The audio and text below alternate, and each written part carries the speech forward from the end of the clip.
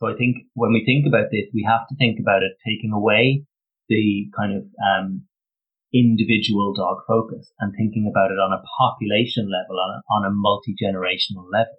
These changes crept in slowly in kind of our lifetime terms, but in the blink of an eye in evolutionary terms because of controlled breeding.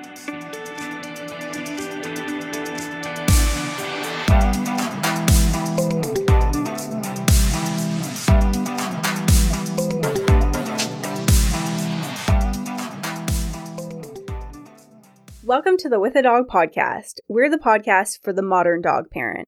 We interview veterinarians, trainers, pet products, and game-changing pet parents about how you can get the most out of life with a dog. We're your hosts. I'm Carly. And I'm Izzy. In this episode, we are bringing back a friend of the show, Dr. Sean McCormack. You guys loved his previous episode about dog nutrition in season 1. So if you haven't already listened, add that to your queue. Yes, definitely. We love having him on. So excited to have him back. Sean is very active and passionate about animal welfare on the whole, and one of those topics being the health problems in purebred or pedigree dogs. We are talking about how breed standards have changed the appearance and genes of many breeds for the worse, as well as the genetic risks and benefits of mixed breed dogs. Couple of footnotes. Sean is based in the UK, so some of the vocabulary is a little bit different. Pedigree is pure breed or purebred, and mongrel meaning mixed breed, just in case anyone is wondering. Yeah, so mongrel and mutt basically means the same thing. Same. Yeah, and we are keeping this intro super short today, so no life update. But this episode is jam-packed. We did run over time by about an hour. Apologies. Sorry about that.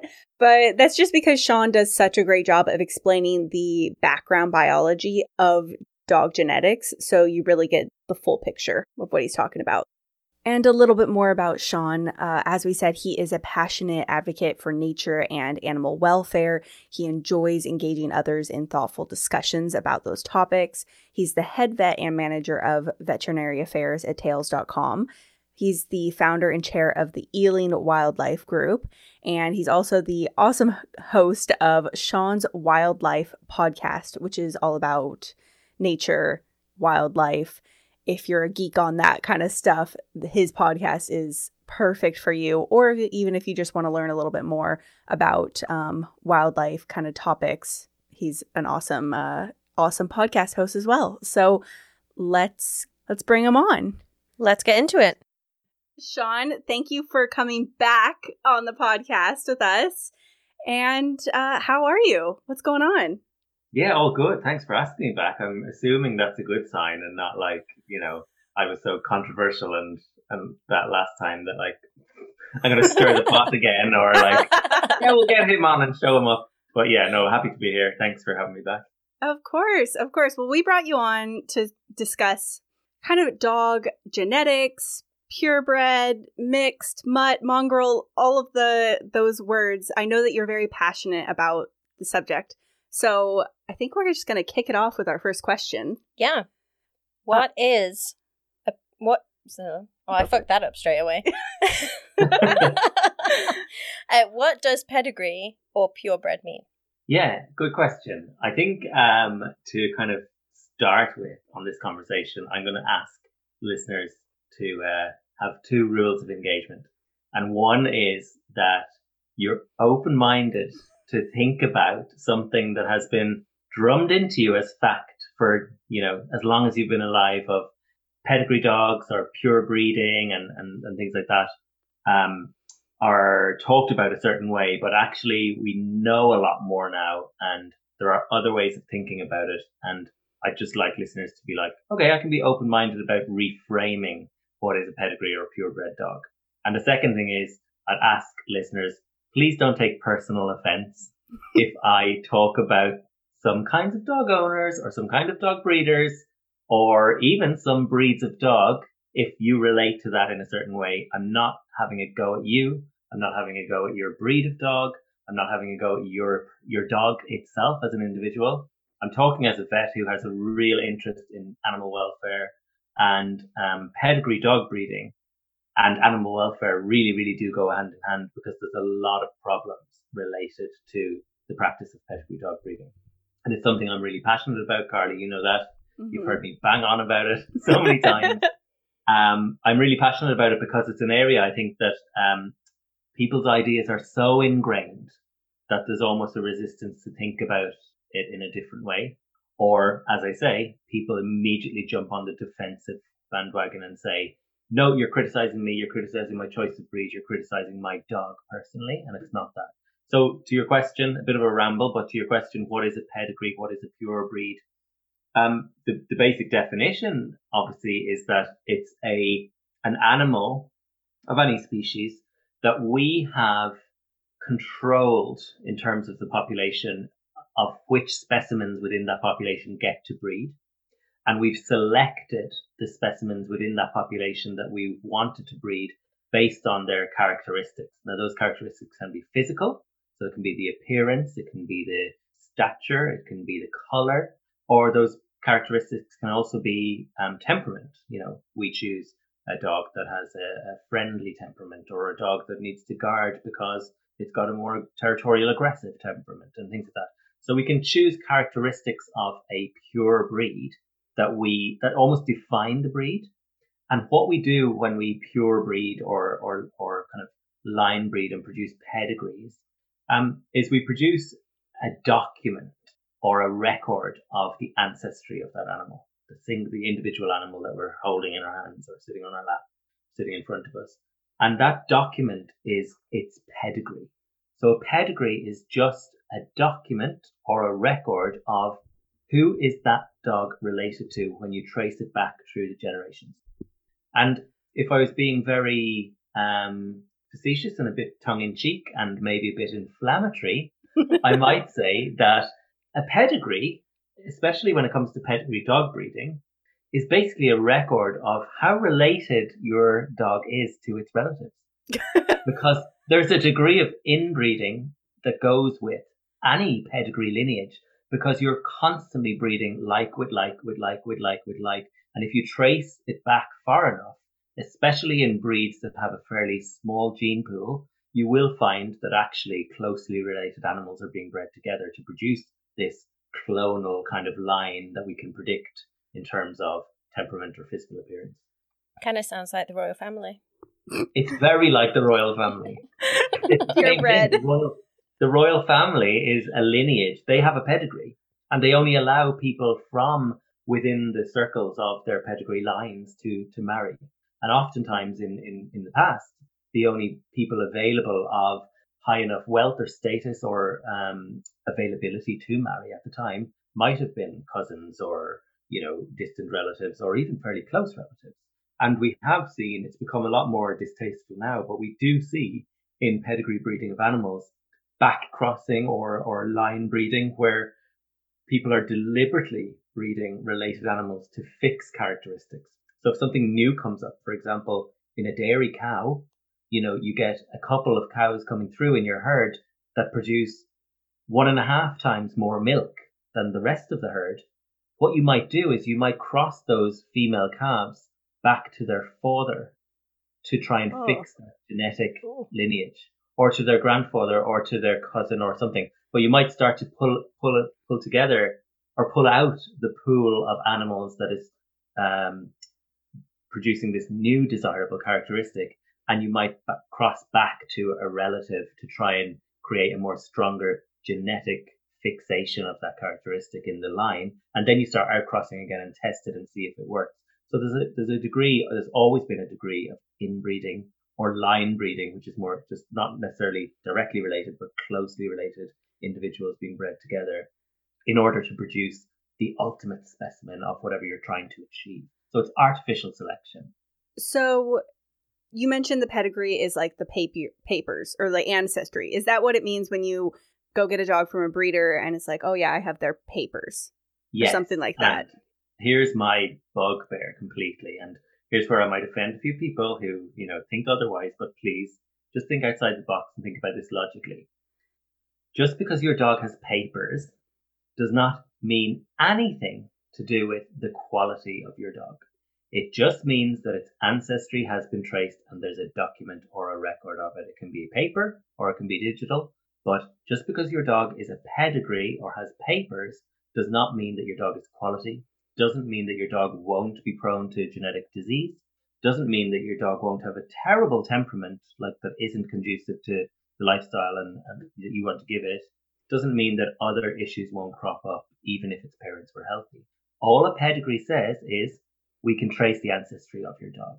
So from that being a base point, it's really important to kind of lose the snobbery and the elitism around pedigree dogs being best, better, high quality, predictable. There are elements of that within pedigree dogs, but there are awful pedigree dogs and there are high quality pedigree dogs. The fact that it has a pedigree, a piece of paper showing who it's related to, does not guarantee anything. Oh my God, this is gonna be a whole episode of mic drops. Okay, so I hope I haven't made enemies yet. No. I think it's such a great discussion to have. This is why we're having you on. You mentioned basically that we're doing the artificial selection. Does that mean that we're selecting for certain standards? Like I know the word breed standards. Like, is that what we're selecting for? And then who decides what those standards are? So if you go right back to like when dogs became domesticated, right? All wild animals are under the influence of natural selection, evolution. Basically, they're being shaped by their environment. And if they're not, ultimately adapted to their environment, they're at a disadvantage to their competitors. And the theory is that they tend not to pass on their genes as well because they're not as adapted, they're not as successful. And genetics is a huge topic, and the kind of the crux of genetics and how that influences evolution of a species is that there's constantly genetic mutations being kicked out and variation through a male and a female of a species mixing their genes and seeing what the outcome is. So you always have random variation popping up in a population. And if that variation is advantageous to the animal or the species or the population in that area, in that unique set of circumstances, then the dominant genetic pool or genetic features of that population are the ones that are most successful, and you get genetic drift. So the classic example that's taught in biology is a species of moth that was called the peppered moth, and it was grey and mottled in colour. And during the Industrial Revolution in England, a small proportion of black or melanistic moths started popping up because that was within the genetic variation, the genetic possibilities of that species of moth. Now, in the past, when, before the Industrial Revolution, the moth that was grey and mottled was very camouflaged on the bark of trees. And whenever a black variant popped up, it got eaten by a bird straight away because it was super obvious in the environment. With the Industrial Revolution, there was soot everywhere. And actually the black variant really did well because it camouflaged better on black sooty walls and trees. And then it became the dominant type within that population. When we talk about dogs and dogs starting to come around human settlements over 30,000 years ago in various parts of the world, it was a wolf ancestor. It wasn't the grey wolf we know today, but it was an ancestor of both the grey wolf we know today and the domestic dog. And the population of that wolf ancestor that did well and started to thrive in association with humans was the one that was inquisitive, adaptive to new scenarios, would try new things, and would take risks and be in closer proximity to us. So eventually we say that, dogs weren't domesticated by us. We didn't go out and steal wolf puppies and start to breed them.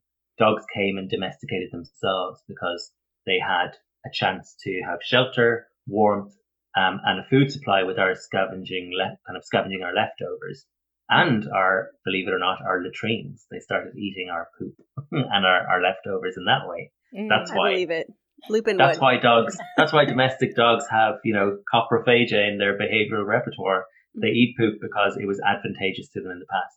So what happened there was a kind of type of natural selection where it favored the dogs that were kind of adaptive and tame and would try new things. Mm-hmm.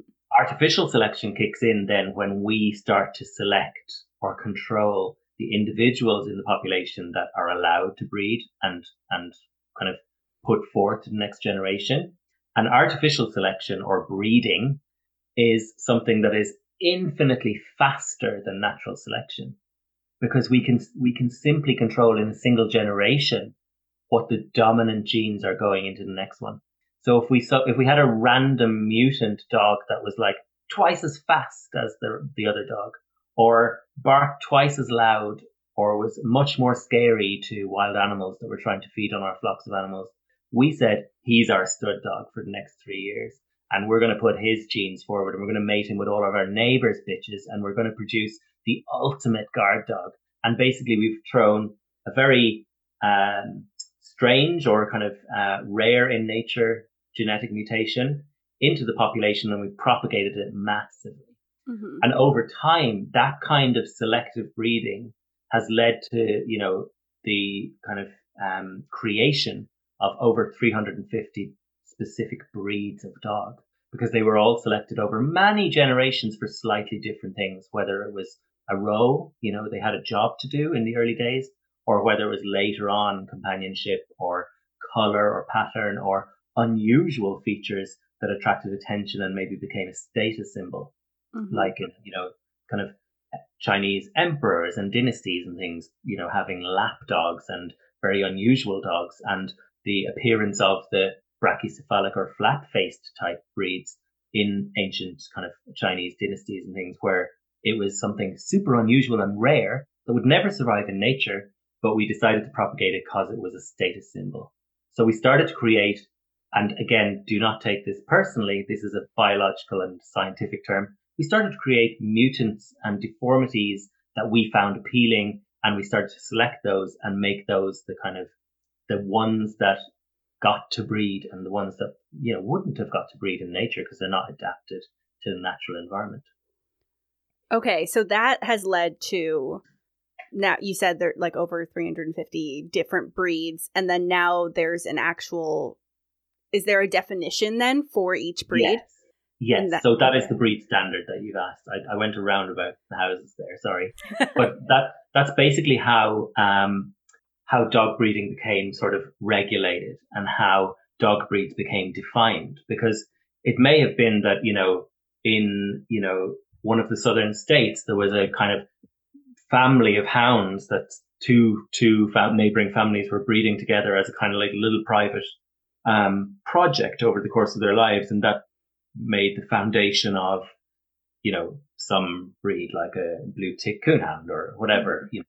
Those kind of breeds started somewhere where some guy or some girl said, oh, I've got this cool dog I got from my neighbor up the road, and I know someone in the next town that has this really great dog as well, and he's good for hunting or for flushing game or whatever. Maybe we'll breed them together. And over time, in various parts of the world, these little sub-populations or sub kind of groups of dogs started popping up. And gradually, people got enamored with them, or they became popular and they started to spread and they started being disseminated around and shared. And gradually breeds started to become quite defined. And you could identify that one might be a such and such a coonhound, but that one is a blue tick coonhound. Mm-hmm. And therefore, you have started to have informal breeds coming to the fore. Now, a breed, again, is just a complete man-made construct. We have species in nature, we have breeds in domestic animals. And a breed is basically a lineage or a group of animals that meets several requirements in terms of kind of appearance, dimensions, size, temperament, whatever. And basically what happened kind of in very recent history, going back just a few hundred years really, is you started to have breed societies crop up that started to regulate how those breeds were bred and started to keep a pedigree book or a stud book to organize the breeding. And what they did when they formed a breed society and formalized how these breeds were defined and how these breeds were allowed to be registered and interbreed with each other in a recorded way, is they created a breed standard. And here's where I'm going to upset some people who believe that a breed standard is an untouchable, holy document written in stone. It's not. A breed standard is basically, it started with someone getting a piece of paper and going, I really like, my neighbor's dogs down the road, and I've taken some of the pups and I like it. I know there's a guy in the next town that does it as well. Why don't we all get together and start to make our own little, commercial sellable tribe of dogs that perform a certain task? And they wrote in order to be deemed a X breed that we've now created, you need to meet these criteria. And they wrote, often in very subjective terms, the muzzle must be slightly uplifted and proud of the stop of the forehead, and really arty, amazing language about the appearance of this gorgeous dog that they were such fanatics of. And that's how breed standards started. And over time, if it was really subjective, the breed society tweaked it, and they might have said, that really flowery language like they have a puzzled expression. Well, how do you define that? How do you breed a puzzled expression?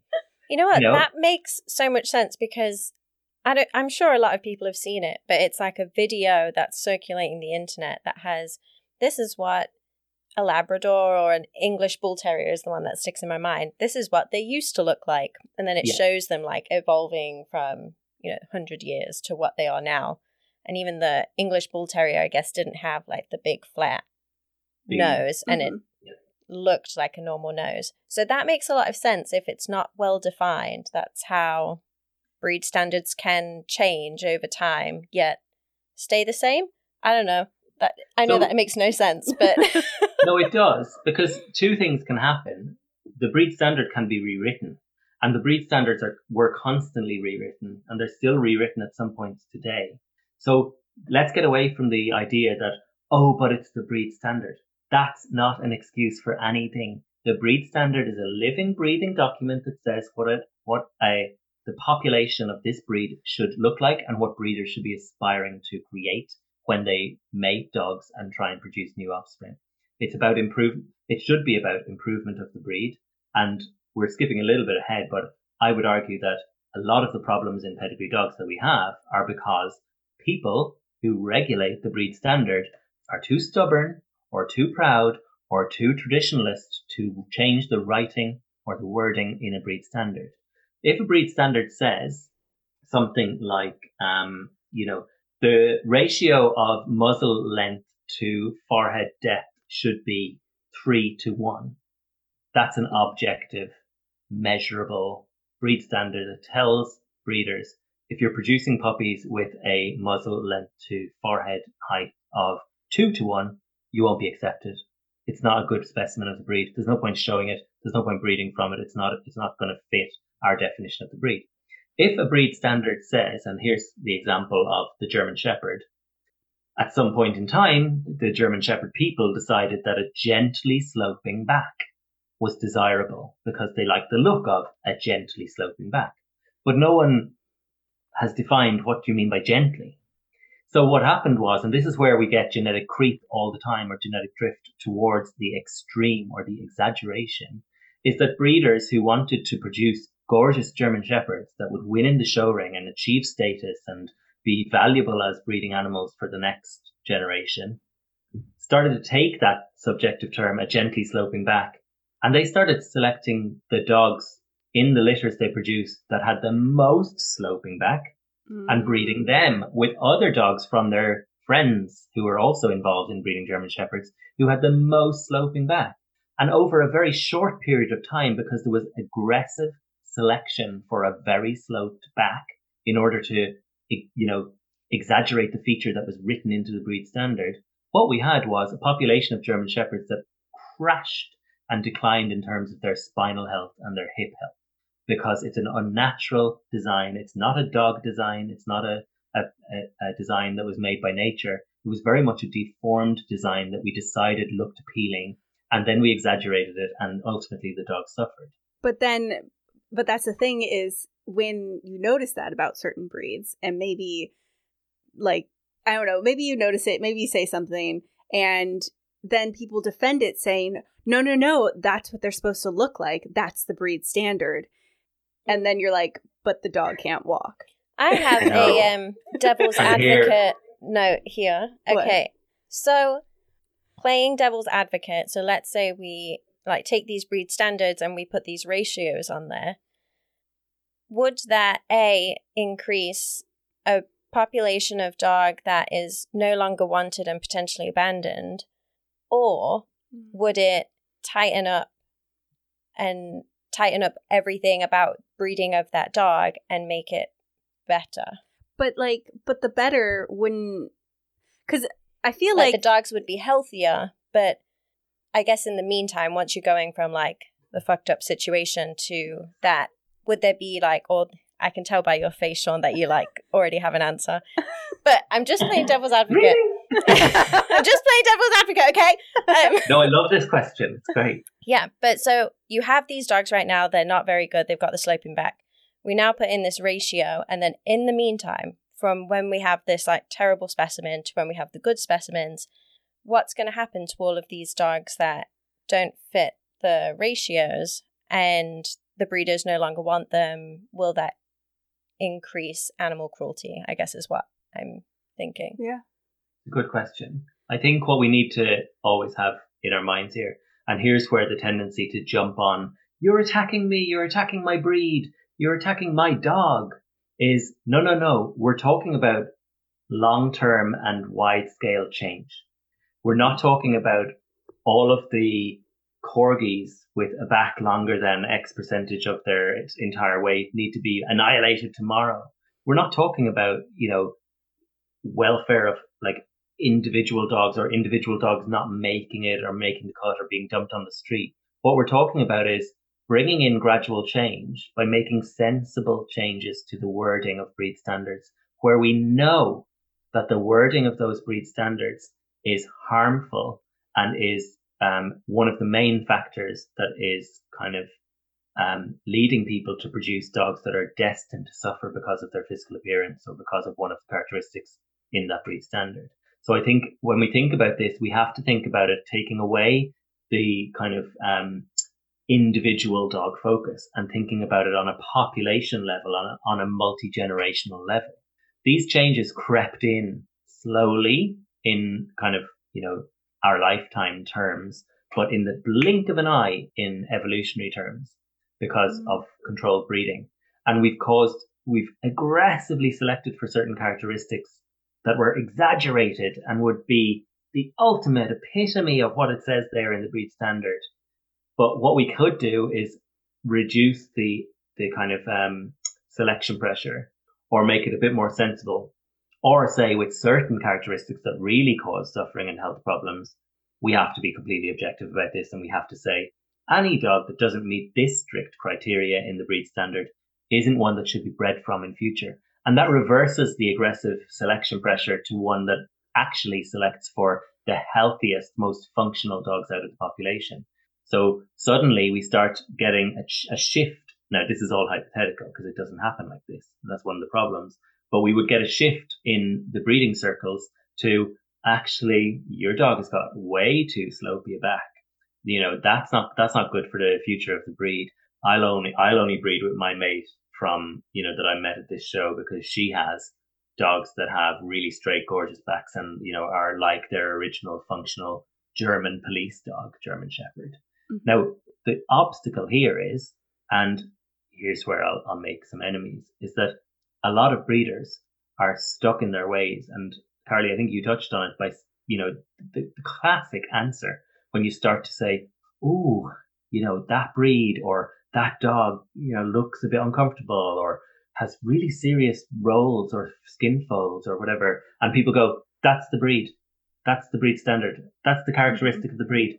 That is a place of sometimes ignorance, like not knowing any better. But that is the defensive, closed-minded attitude that I talked about at the start, which kind of just says and makes an excuse and absolves oneself of any responsibility by saying, but that's the way the breed standard is written. That's the Bible of dogs. That's written in stone. I can't change that. That's how God intended dogs to be. No, it's not. It's a piece of paper that was started in a village by someone who found this kind of lineage of dogs he wanted to breed. It can change. It is not a document that is, a legal binding contract. But you get this traditionalist, close-minded view of, oh, well, if we breed, let's go with a bloodhound. Well, if we breed a bloodhound with less jowls and shorter ears, and he won't be a bloodhound anymore because that's what makes a bloodhound a bloodhound. Okay, but lots of bloodhounds have problems with the amount of loose skin and with their eyes and da-da-da. Can we just make them a bit less crazy bloodhoundy and just make them kind of medium bloodhoundy and maybe review a few of those things and only breed from the dogs that don't require surgery to have, pounds of flesh removed from their cranium?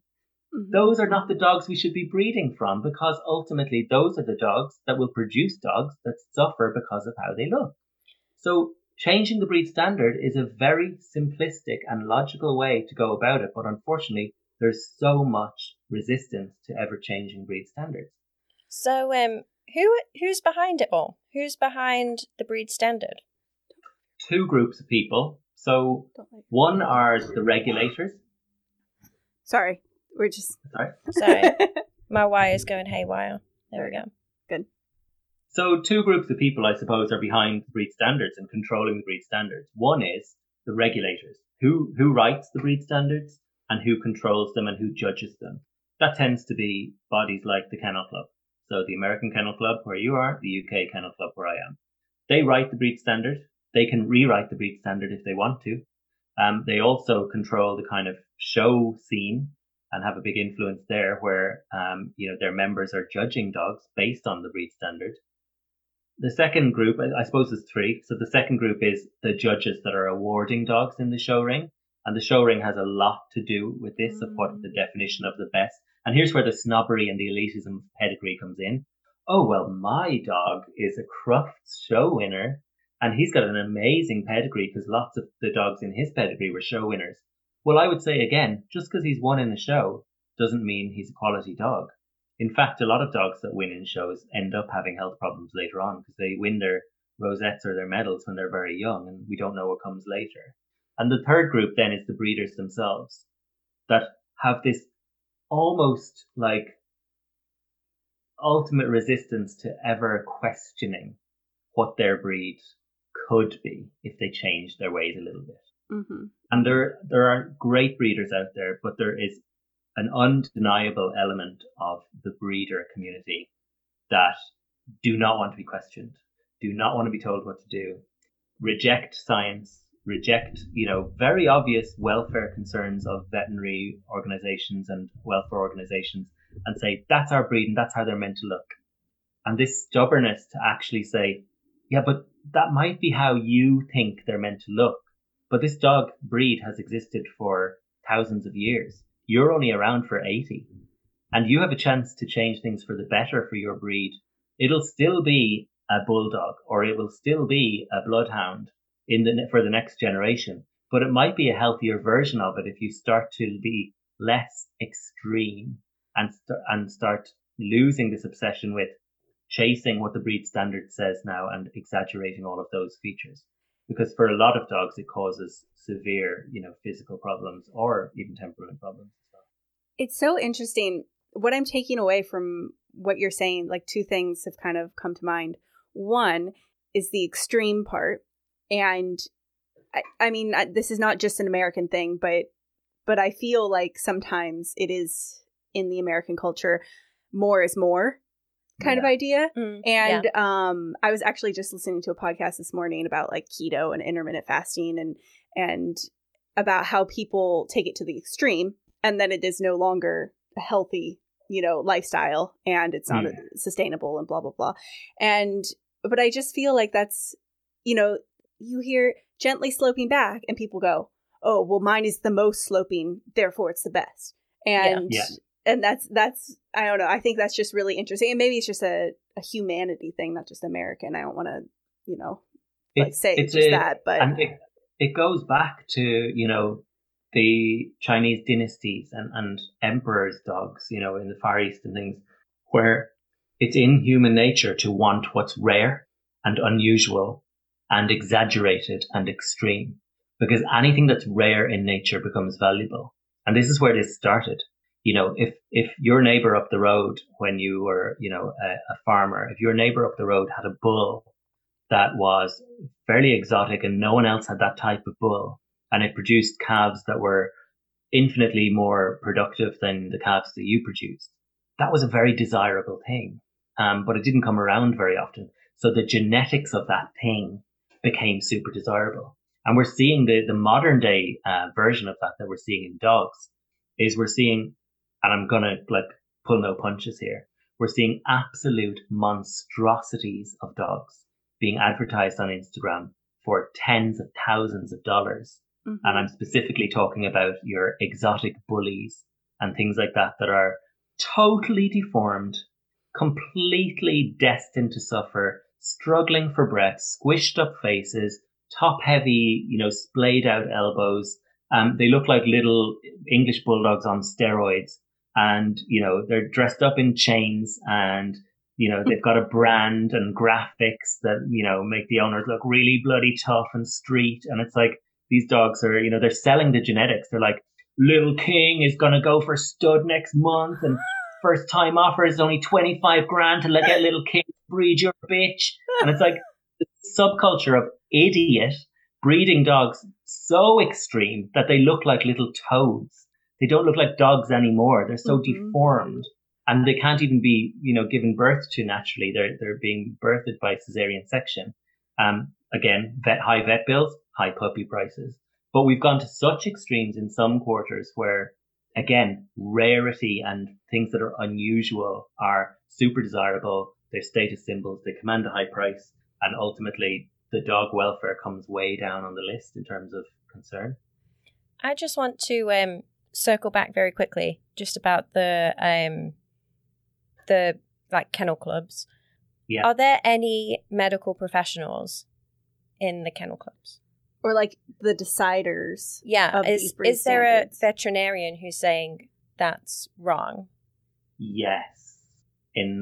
So there are normally, I don't know the ins and outs of the American Kennel Club. I know a bit about the UK Kennel Club, and there are normally veterinary professionals involved, but there are also, people who have been involved in the Kennel Club all their lives, and I'm going to be careful what I say here, but really, really traditionalists, and there are ethics committees, and there are breed health schemes and certain things that the Kennel Clubs do, but if I had to say, in broad brushstrokes of what I think of those ventures, a lot of them are not getting results fast enough. And a lot of them are just seem to be paying lip service to public concern or pressure or the veterinary pressure within the organization. Oh yes, we're addressing, hydrosyndromelia in Cavalier King Charles because we're now monitoring how many of the population get that health condition. But are you doing anything about their heart disease? Well, no, currently there's no scheme to monitor heart disease in Cavalier King Charles Spaniels.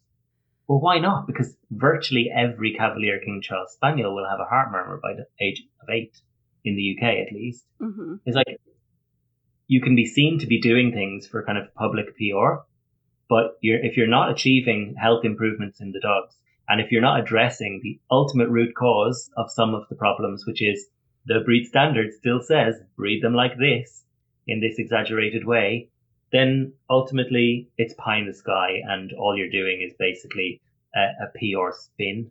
There are great people working within kennel clubs, but there's also an inherent problem within some of them of we're above criticism.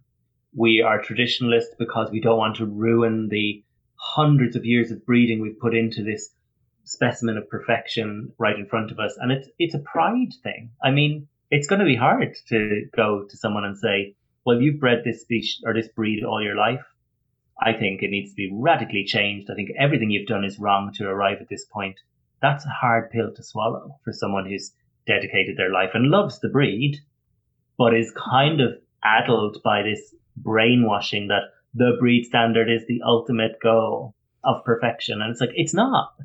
It's so interesting what you're saying with the PR scheme, too, because that was my thought earlier with what you were saying about breed standards, was that, one, they were focusing on all these almost like positives. You know, they say, oh, because if I were to actually give a description of Lupin, purebred American foxhound, I'd be like, yes, gorgeous, regal, you know, this is the ratio of nose to tail, to blah, blah, blah. And I'd also be like, rampant food allergies and ridiculously sensitive stomach, environmental allergies, prone to anxiety, like all these other things. And so it seems like these breed standards, they're cultivating the positives. So it's like maybe you get that German Shepherd with this gently sloping back, but that same German Shepherd also has, you know, I don't know, like anxiety as well. Yeah. And so you're breeding these two kind of things together. And I don't know, I just think that's really interesting of the PR part of it. So to do with the kind of PR health things that the kennel clubs roll out. So let's say the brain disease, I can't say it, in Cavaliers. The rhingohydromyelia. Yeah, I screwed it up the first time, so don't worry. I'm not even going to attempt I was like, it. That's not it. I'm just going to say the brain thing. For the listeners who don't know. Protruding from their skull, Yes. The brains of Cavaliers are, correct me if I'm wrong, they're too big for their skulls, essentially, and it can cause them to have extremely painful symptoms, and it's just generally not a very nice disease. But anyway. So you have this health condition that now the breeders are testing for, but not the heart one. They're not testing for heart disease. They're only testing for this brain disease. Yeah. So are there other breeds out there where they have health conditions that are widely known to the veterinary community, but are not being tested for because the kennel clubs are saying there isn't an issue? Yeah, there's loads of different variations on this, and there's loads of things it brings up. There's certainly lots of, if you name me almost any pedigree dog breed, I might be rusty on some, but almost guaranteed I can list you a few diseases that breed is inherently genetically predisposed to. And it's something that, you know, dog people and the dog community don't talk about. They talk about things like, you know, let's get controversial. We talked about nutrition last time I was on the podcast. People are like, oh, our dogs are getting cancer because of food, and kibble is evil, and the big pet food industry is throwing all sorts of crap into our dog's food, and that's why they're getting ill, and da-da-da-da-da. And people then are saying, you know, my dog is, you know, this breed, and she had a vaccine reaction, and it must be the vaccine's fault. And it's like, no, hang on. We have royally screwed up our dog's health because we've bred them with pedigrees. We have consistently line bred them to have no genetic variation, to have none of the natural selection forces that kind of shape the population into the healthiest, most adapted population. We breed from the runts of the litter. You know, teacup Chihuahuas and Pomeranians are actively selected as the cream of the crop because they're cute on Instagram and will fit in a teacup, and people say, oh my God, they're adorable. Those are not the dogs from a litter that would survive to breed if they were in the wild.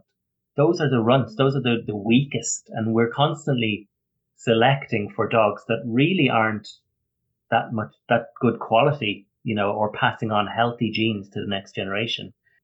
That's where artificial selection and breeding falls down, because ultimately our dogs, domestic dogs and pedigree dogs in particular, are getting more and more unhealthy. And it's to do with genetics and breeding.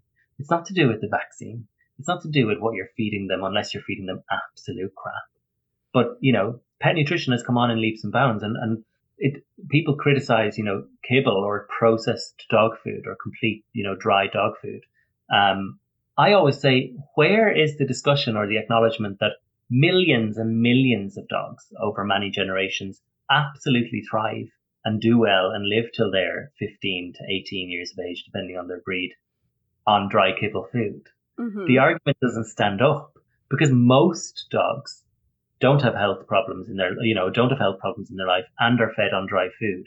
So the argument that if you feed dry food to your dog, it's going to like destroy its health doesn't stand up. the health problems we're seeing coming through in dogs are by and large to do with the fact that we don't have healthy populations of dogs anymore because we're line breeding them. And I think to your point, Izzy, about, are enough health schemes available, or are people aware of health problems and the kennel clubs are just ignoring them? I think a lot of the time there's just this acceptance that, oh yeah, that's part of the breed predispositions. So you will see on kind of kennel club documentation, what are the disease predispositions of each breed of dog? And it will have a list of them.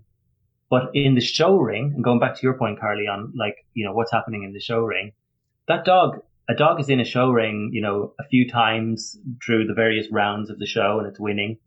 It's winning based on appearance. Mm-hmm. And the bulk of every breed standard is about the physical description of what the dog should look like. So when we're only selecting really predominantly for the appearance of the dog and what it looks like running around a show ring or being inspected for 2 minutes by a 70-year-old judge that has judged this breed of dog all his life, then that's not a good way to select who's going to be the dominant breeder in the next generation. Because what happens then is, that dog, male dog, entire, they have to be entire because the genetics are really important. You're not going to put a neutered dog up on the show ring and then go, damn, we shouldn't have neutered him because now he's worth loads of money. You're going to put that dog up. The 70-year-old judge is going to roll out, have a look at the dog. And I'm being a little bit of a dick here, to be honest. But, that judge is going to come out and he's going to cup the dog's balls and he's going to shove his chin up and he's going to have a look at his teeth and he's going to poke and prod him and, have a quick look at him. And he's going to say, that's a great specimen. I've never seen a dog as good as that. I'm going to award you with a first prize. And do you know what happens with that dog, which is probably maybe 12, 15, 18 months of age? It gets a good lay. It gets every lay. It gets every lay for the next 3 years. And it pollutes the gene pool entirely with its genes because it's the desire, it's the pin-up dog for that breed. And every owner of a bitch that wants to breed with him comes to him. And basically he sires, depending on the size of if it's a rare breed that only has 7 breeders in the country, that dog can do terrific damage in terms of breeding every bitch for the next season. Mm-hmm. Because what he does is he creates a genetic bottleneck where he pollutes the entire gene pool of the puppies born in the following year or 18 months or 2 years with his genes, which have not been proven because he's a young dog. He might get, if he's a Dachshund, for example, he might get a slip disc in his back, age 3 or 4 or 6 when his show career has ended. But he might have already fathered indirectly 125,000 Dachshunds. Oh my God. Well, So I thought that's what, like the slip disc thing or the spine degeneration in Dachshunds or cancer, that's in Goldens or bone density in Italian Greyhounds, like or we discussed. Osteosarcomas in Rottweilers. Or the list is endless. Yeah. Exactly. I thought all of those, a reputable breeder, responsible breeder would health test for those things and then say, like, here's the health testing proving that my dogs do not have this issue. Like when they're puppies. Like, how does that health testing work then, I guess?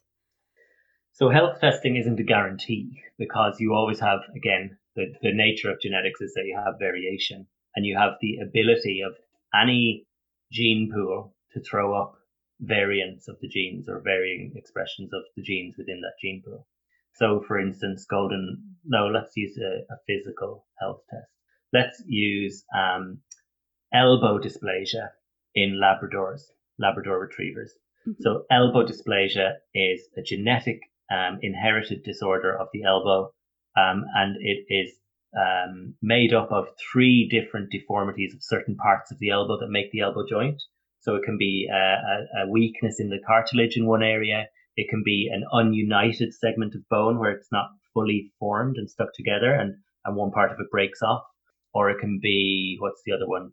Another defect basically with one bone where it slots into another.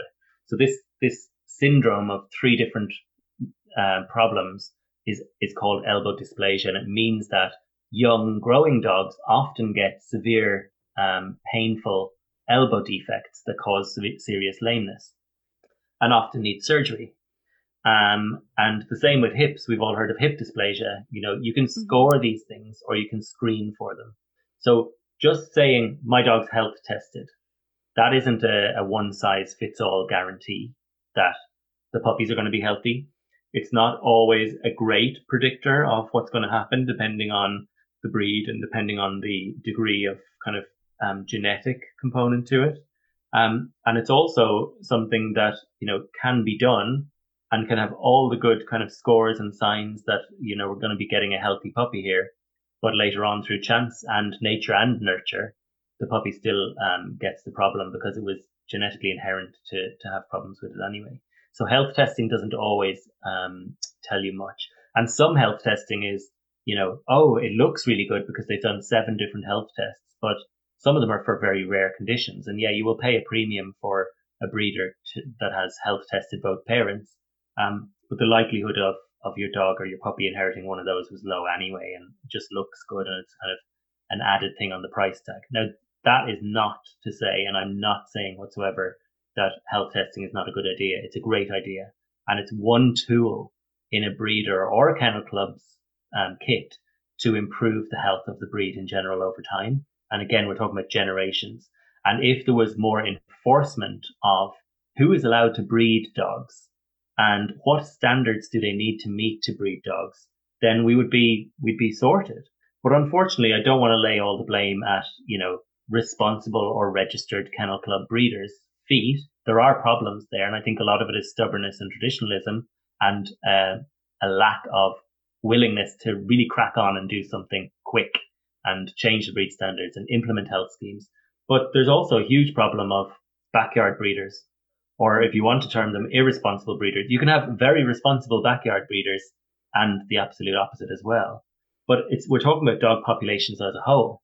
And actually, to be fair and to give credit to the Kennel Club assured breeder schemes that are doing all the health testing, most of those breeders absolutely love their breed and do want to improve the breed over time and do want to produce quality offspring. And they're not overbreeding their dogs and they're not producing too many litters, and they're doing it well.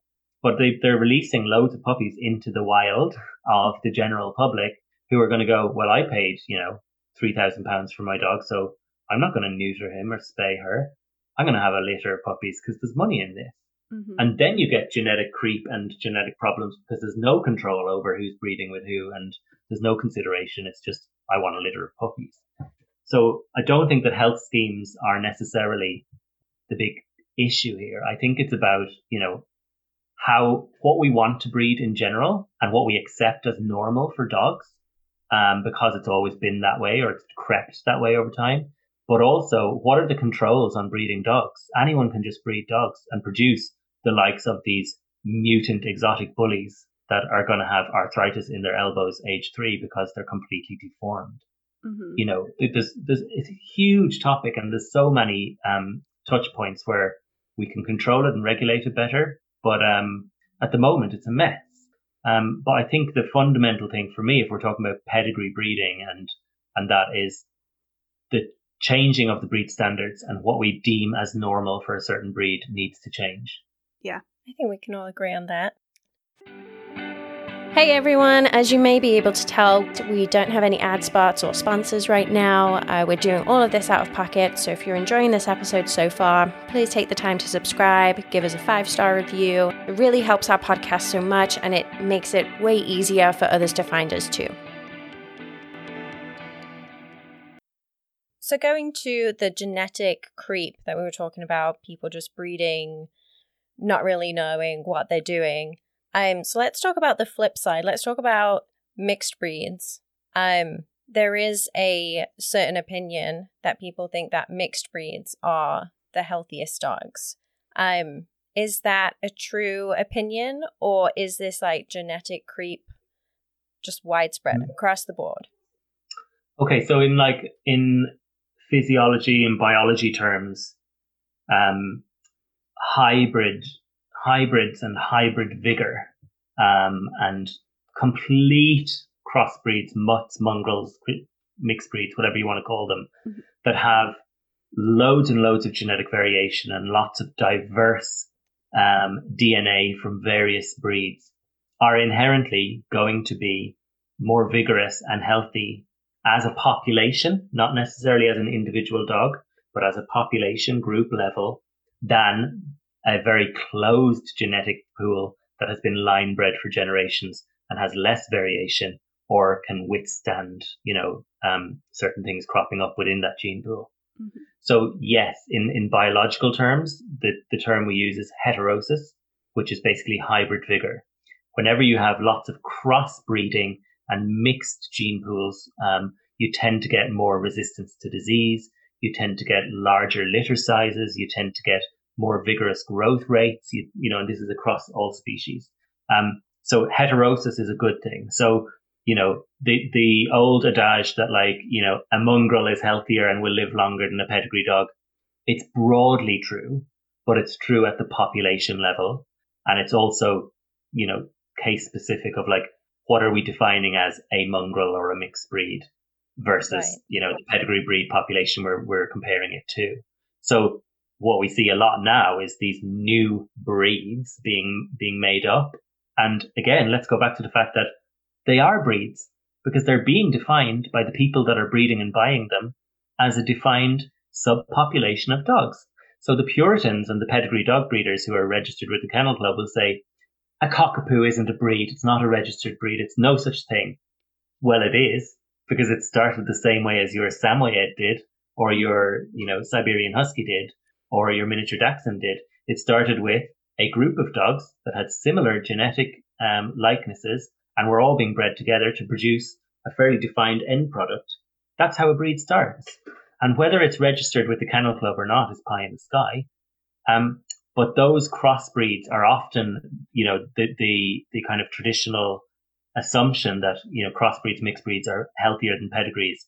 That's used as a marketing tool or a claim, a fairly bogus claim for these designer crossbreeds or marketable crossbreeds that are cropping up now. The mixing of two defined pedigree dog breeds to produce a crossbreed puppy that has a cutesy name and fetches a high price doesn't mean it's healthier, because actually what can happen is that litter of puppies can inherit both sets of genetic problems from each of the pedigree parents. It's not necessarily, that's a very simplistic and single generation crossbreeding that doesn't confer that it will be a healthier animal in the end. So those are for the designer breeds that you were saying. So it's like the miniature Australian Labradoodles or the Pomsky. Yeah, the Maltipoo. Oh, yes. The Maltipoo, the Pomsky, the Jug, the Puggle. There's case by case. Let's compare. Is a Maltipoo, a Maltese and a miniature poodle that comes from a crappy puppy farm that's churning out loads of cute little white fluffy teddy bear puppies, washing the shite off them and selling them in a shop window in a pet shop. Are those dogs healthier than a Maltese pedigree or a pedigree miniature poodle? Probably not, because there's probably been no thought put into which parents. It's just churn out as many puppies as you can and sell them. That is a money-making racket, an operation. Mm-hmm. Is a puggle or a jug, so a pug crossed with a beagle or a pug crossed with a Jack Russell, inherently healthier than a pedigree dog or a pedigree pug? I would argue, yes, it bloody is. Mm-hmm. It doesn't matter almost how it's been bred.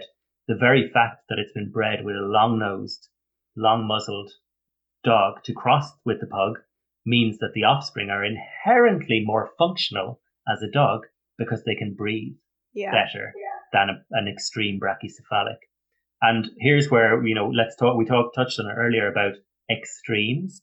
I always talk about brachycephalic dogs, the flat-faced dogs, because they're one of the groups of dogs that have the highest welfare issues and the most flawed design that we've created for them, because we have exaggerated them to such a degree that they can't even function as dogs anymore. And here is where I'll have the pug and bulldog owners really hating me for bringing this up or for saying this. Again, think outside the box. Don't take it personally, but look at the bigger picture. We have deformed the skull of these dogs to such a point they no longer have a muzzle. A muzzle is a feature of the canid family, the dog family, that makes dogs dogs. And it is a functional piece of tissue that allows a dog to inhale. It's an obligate nasal breather. It inhales air through its nose. The air passes over all of these intricate little bones and capillary blood vessels within the nasal chamber, which cools the air on the way in. And then the dog breathes the air out by panting, and the process of evaporation causes it to lose heat. What we've done is we've effectively amputated the muzzle of some of the extreme brachycephalic breeds like pugs, French bulldogs, English bulldogs, through selective breeding by gradually going, I want a shorter face. I breed shorter face, and gradually I'll end up with a dog where its nose is level with its eyeballs because we've compressed the skull so much. I would say, and I always say, I don't hate pugs. I don't hate bulldogs. I love all dogs, but I really hate what we've done to some of them. And that's not a personal insult to the breeders. I think all of these things have crept in gradually, and it's very hard to step back and look at the bigger picture when you've been immersed in it for many generations and you love the breed and you want to be protective of the breed. But ultimately, if you look at it objectively from an outside point of view and look at what we've done over the course of time to these dogs, you can't deny that we've gone too far. When a dog can't even cool itself and dies of heat stroke from moderate exercise on a warm day, that's a sin. It's not something that's acceptable in society, and we need to go backwards. And I would say breeding a pug with any other breed of dog that has a muzzle and a normal canine anatomy is an infinite improvement on the pug design. I couldn't agree more. No. Controversial, I know, but sorry, we've gone too far with these. And these are extreme brachycephalic. So lots of dogs are brachycephalic.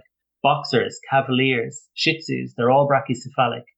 But let's categorize them. We can have moderate or mild brachycephalism in dogs and rabbits and cats. We're seeing it creep in because brachycephalism is a feature that we find adorable and cute, and it stimulates our desire to nurture because it looks like a human infant. That's the reason we have this nurturing reaction to brachycephalic animals.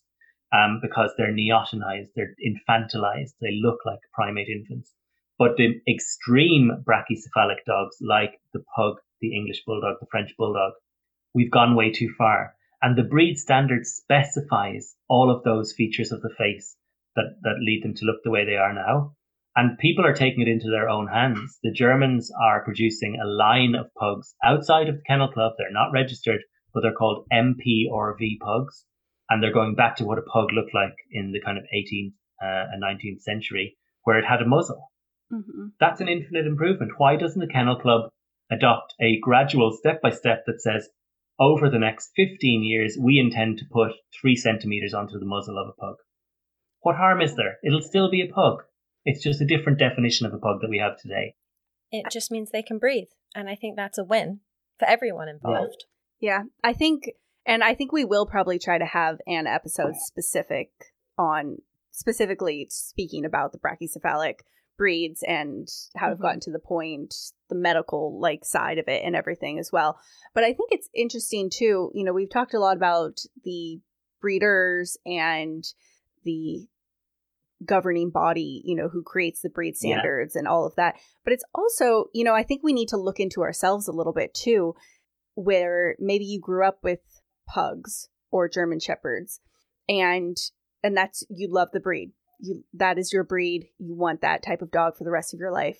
Great. Fine.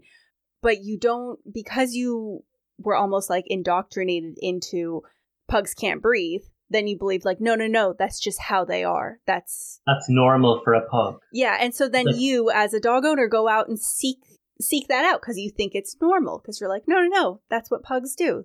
This is normal. And I think it's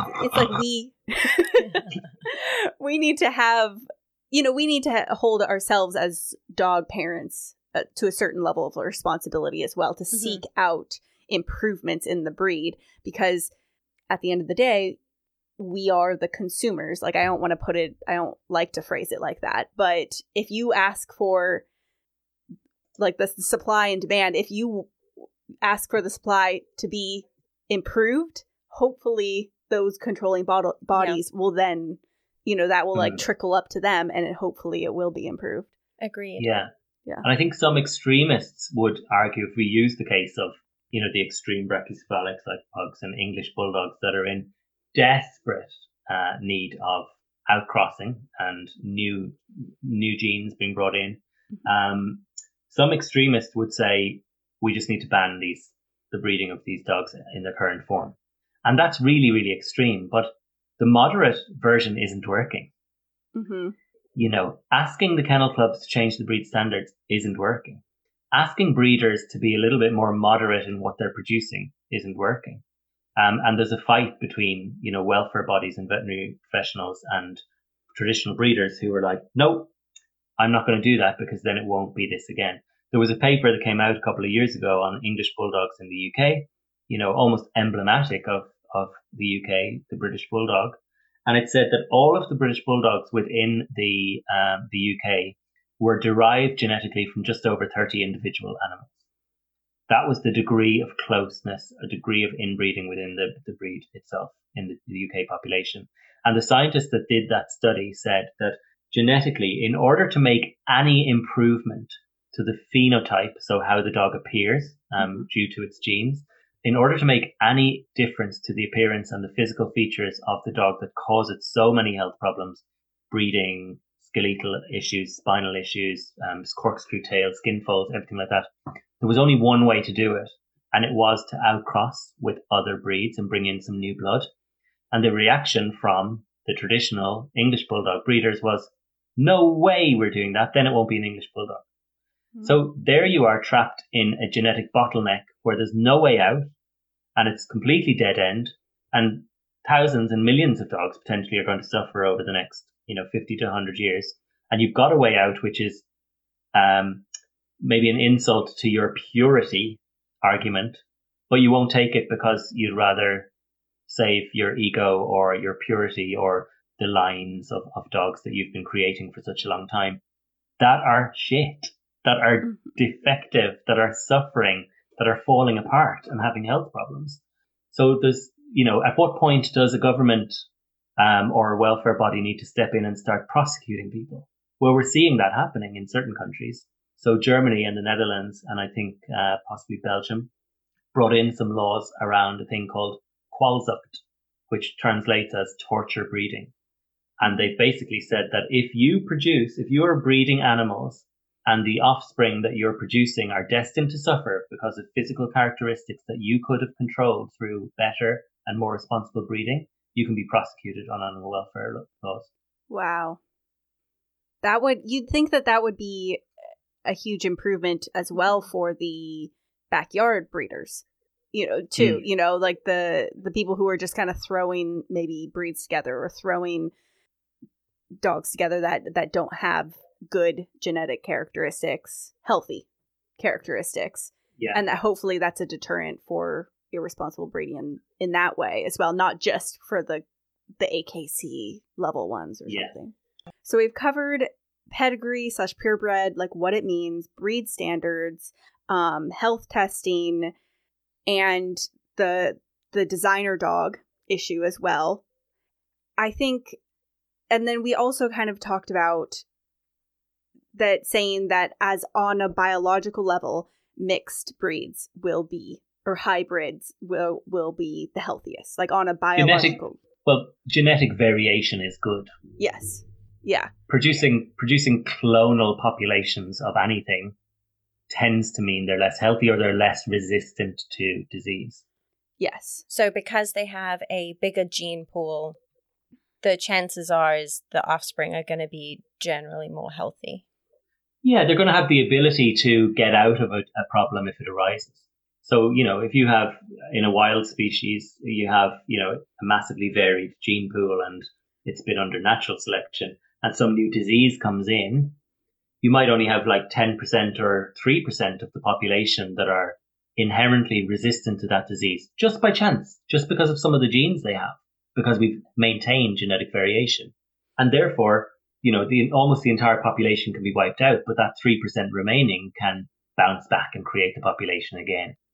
Where you have, dogs or any domestic species that have been bred to within an inch of their lives with like for like and closely related animals all the way along, you have less variation. So when some disease problem crops up in the breed, and when it's propagated through breeding, like that stud, popular stud example, where you're literally flooding the gene pool with, very few breeding animals' genes, then the entire population can very quickly all inherit the same genetic health problem. So it doesn't need to be an infectious disease. It could be resistance to an infectious disease, or it could be an inherent genetic disease like a bone deformity or a heart defect or a brain problem or whatever. But where you have uniform genetics and where you have propagation of those genetics on a mass scale due to who are the popular breeding animals within that we're controlling, you have a recipe for disaster in terms of creating loads of genetic health problems. Does that make sense? Yes. Yes. And I think so, relating that back to dogs and mutts specifically. So not designer breeds, not purebred, but the run of the mill, you get them from like a Texas shelter. I'm speaking about Aldi specifically. Who knows what's in him, but overall healthy dog rescue. On the whole, it sounds like they are going to be healthier genetically, but I want to know where temperament can come in and behavior can come in. Because, obviously there's the whole nature versus nurture kind of thing. So I understand that in this discussion, we're taking out the nurture part. So, pretend that they had this amazing, great upbringing and everything was perfect on that side. As far as the nature part for temperament, can it be bad that these weird mix of dogs are mixed together and can they potentially have temperament issues, basically? Because I hear breeders also breed for temperament too. Yeah. And the breed standard does talk about temperament as well, because temperament is an important part of, the function or the original purpose of the breed or whatever. So they do talk about breeding for temperament.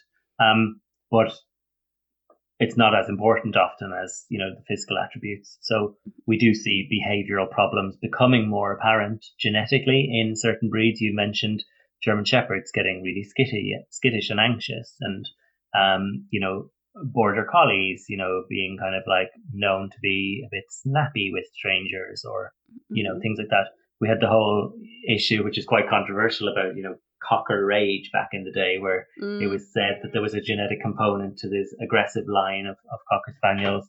It wasn't quite proven. So of course you can get temperament or behavioral issues that are primarily inherited and passed on genetically from parent to offspring. But there's a thing called epigenetics. So that is how the environment or nurture influences your genes or your nature. And that can't ever really be separated. So there's always a combination of those things interacting that brings out the genetic predisposition or problem.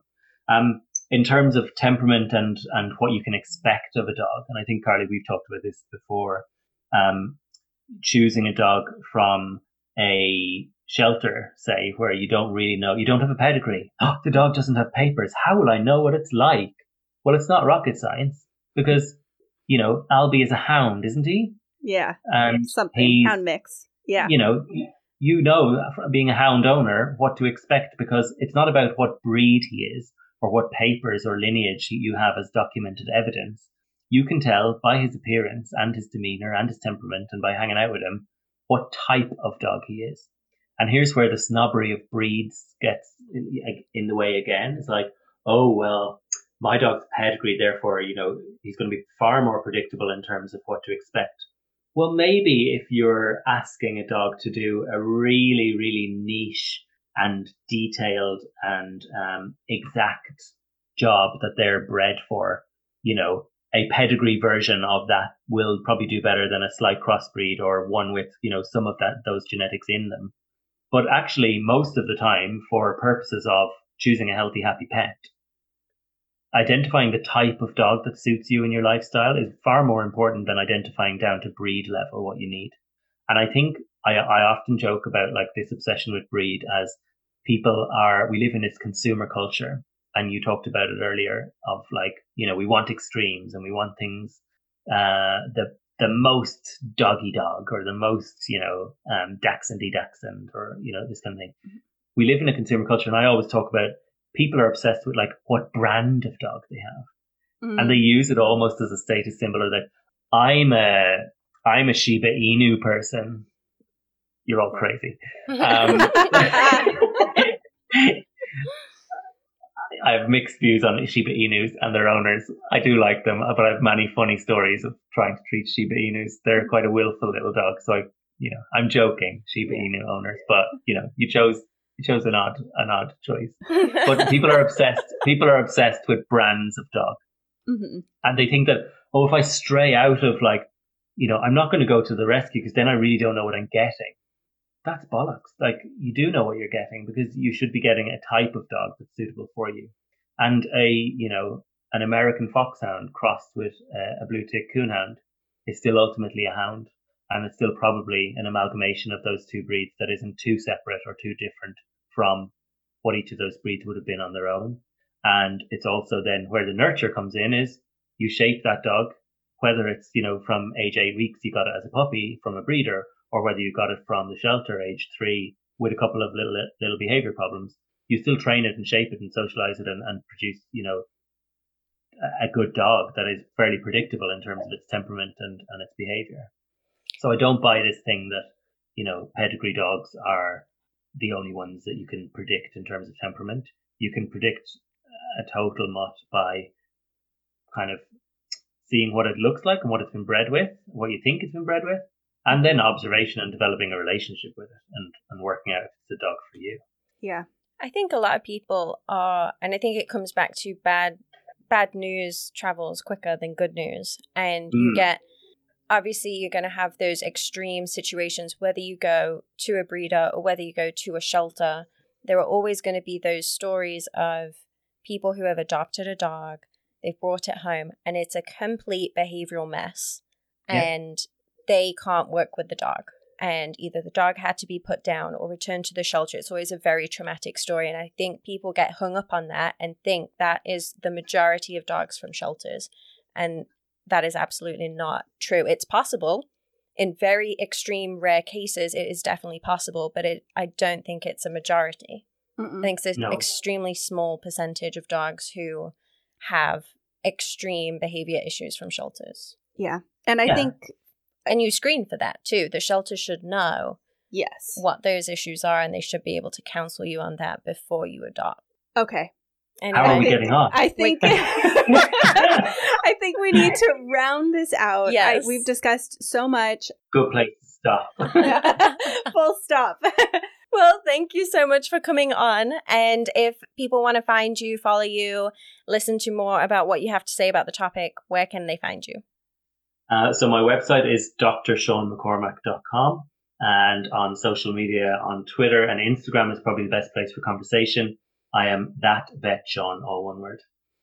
SEAN, Sean, not the American way, the Irish way. Perfect. And then for our info, if anyone wants to connect with us, we are at With a Dog Podcast on Instagram, TikTok, Clubhouse, and our Facebook is With the Dog for the page. And then if you want to join our Facebook group, it's I'm With the Dog. And I think that's about it. Thank you again, Sean, for all of this info. It's always lovely speaking with you. Always overruns time. It's always the highlight of my week. Thanks for having me. Yeah, thank you. All right, we'll see everyone next week. Bye. Bye. Bye. All content on With a Dog podcast is for informational purposes only and should not replace professional advice, treatment, or diagnosis by a certified veterinarian, trainer, or behaviorist.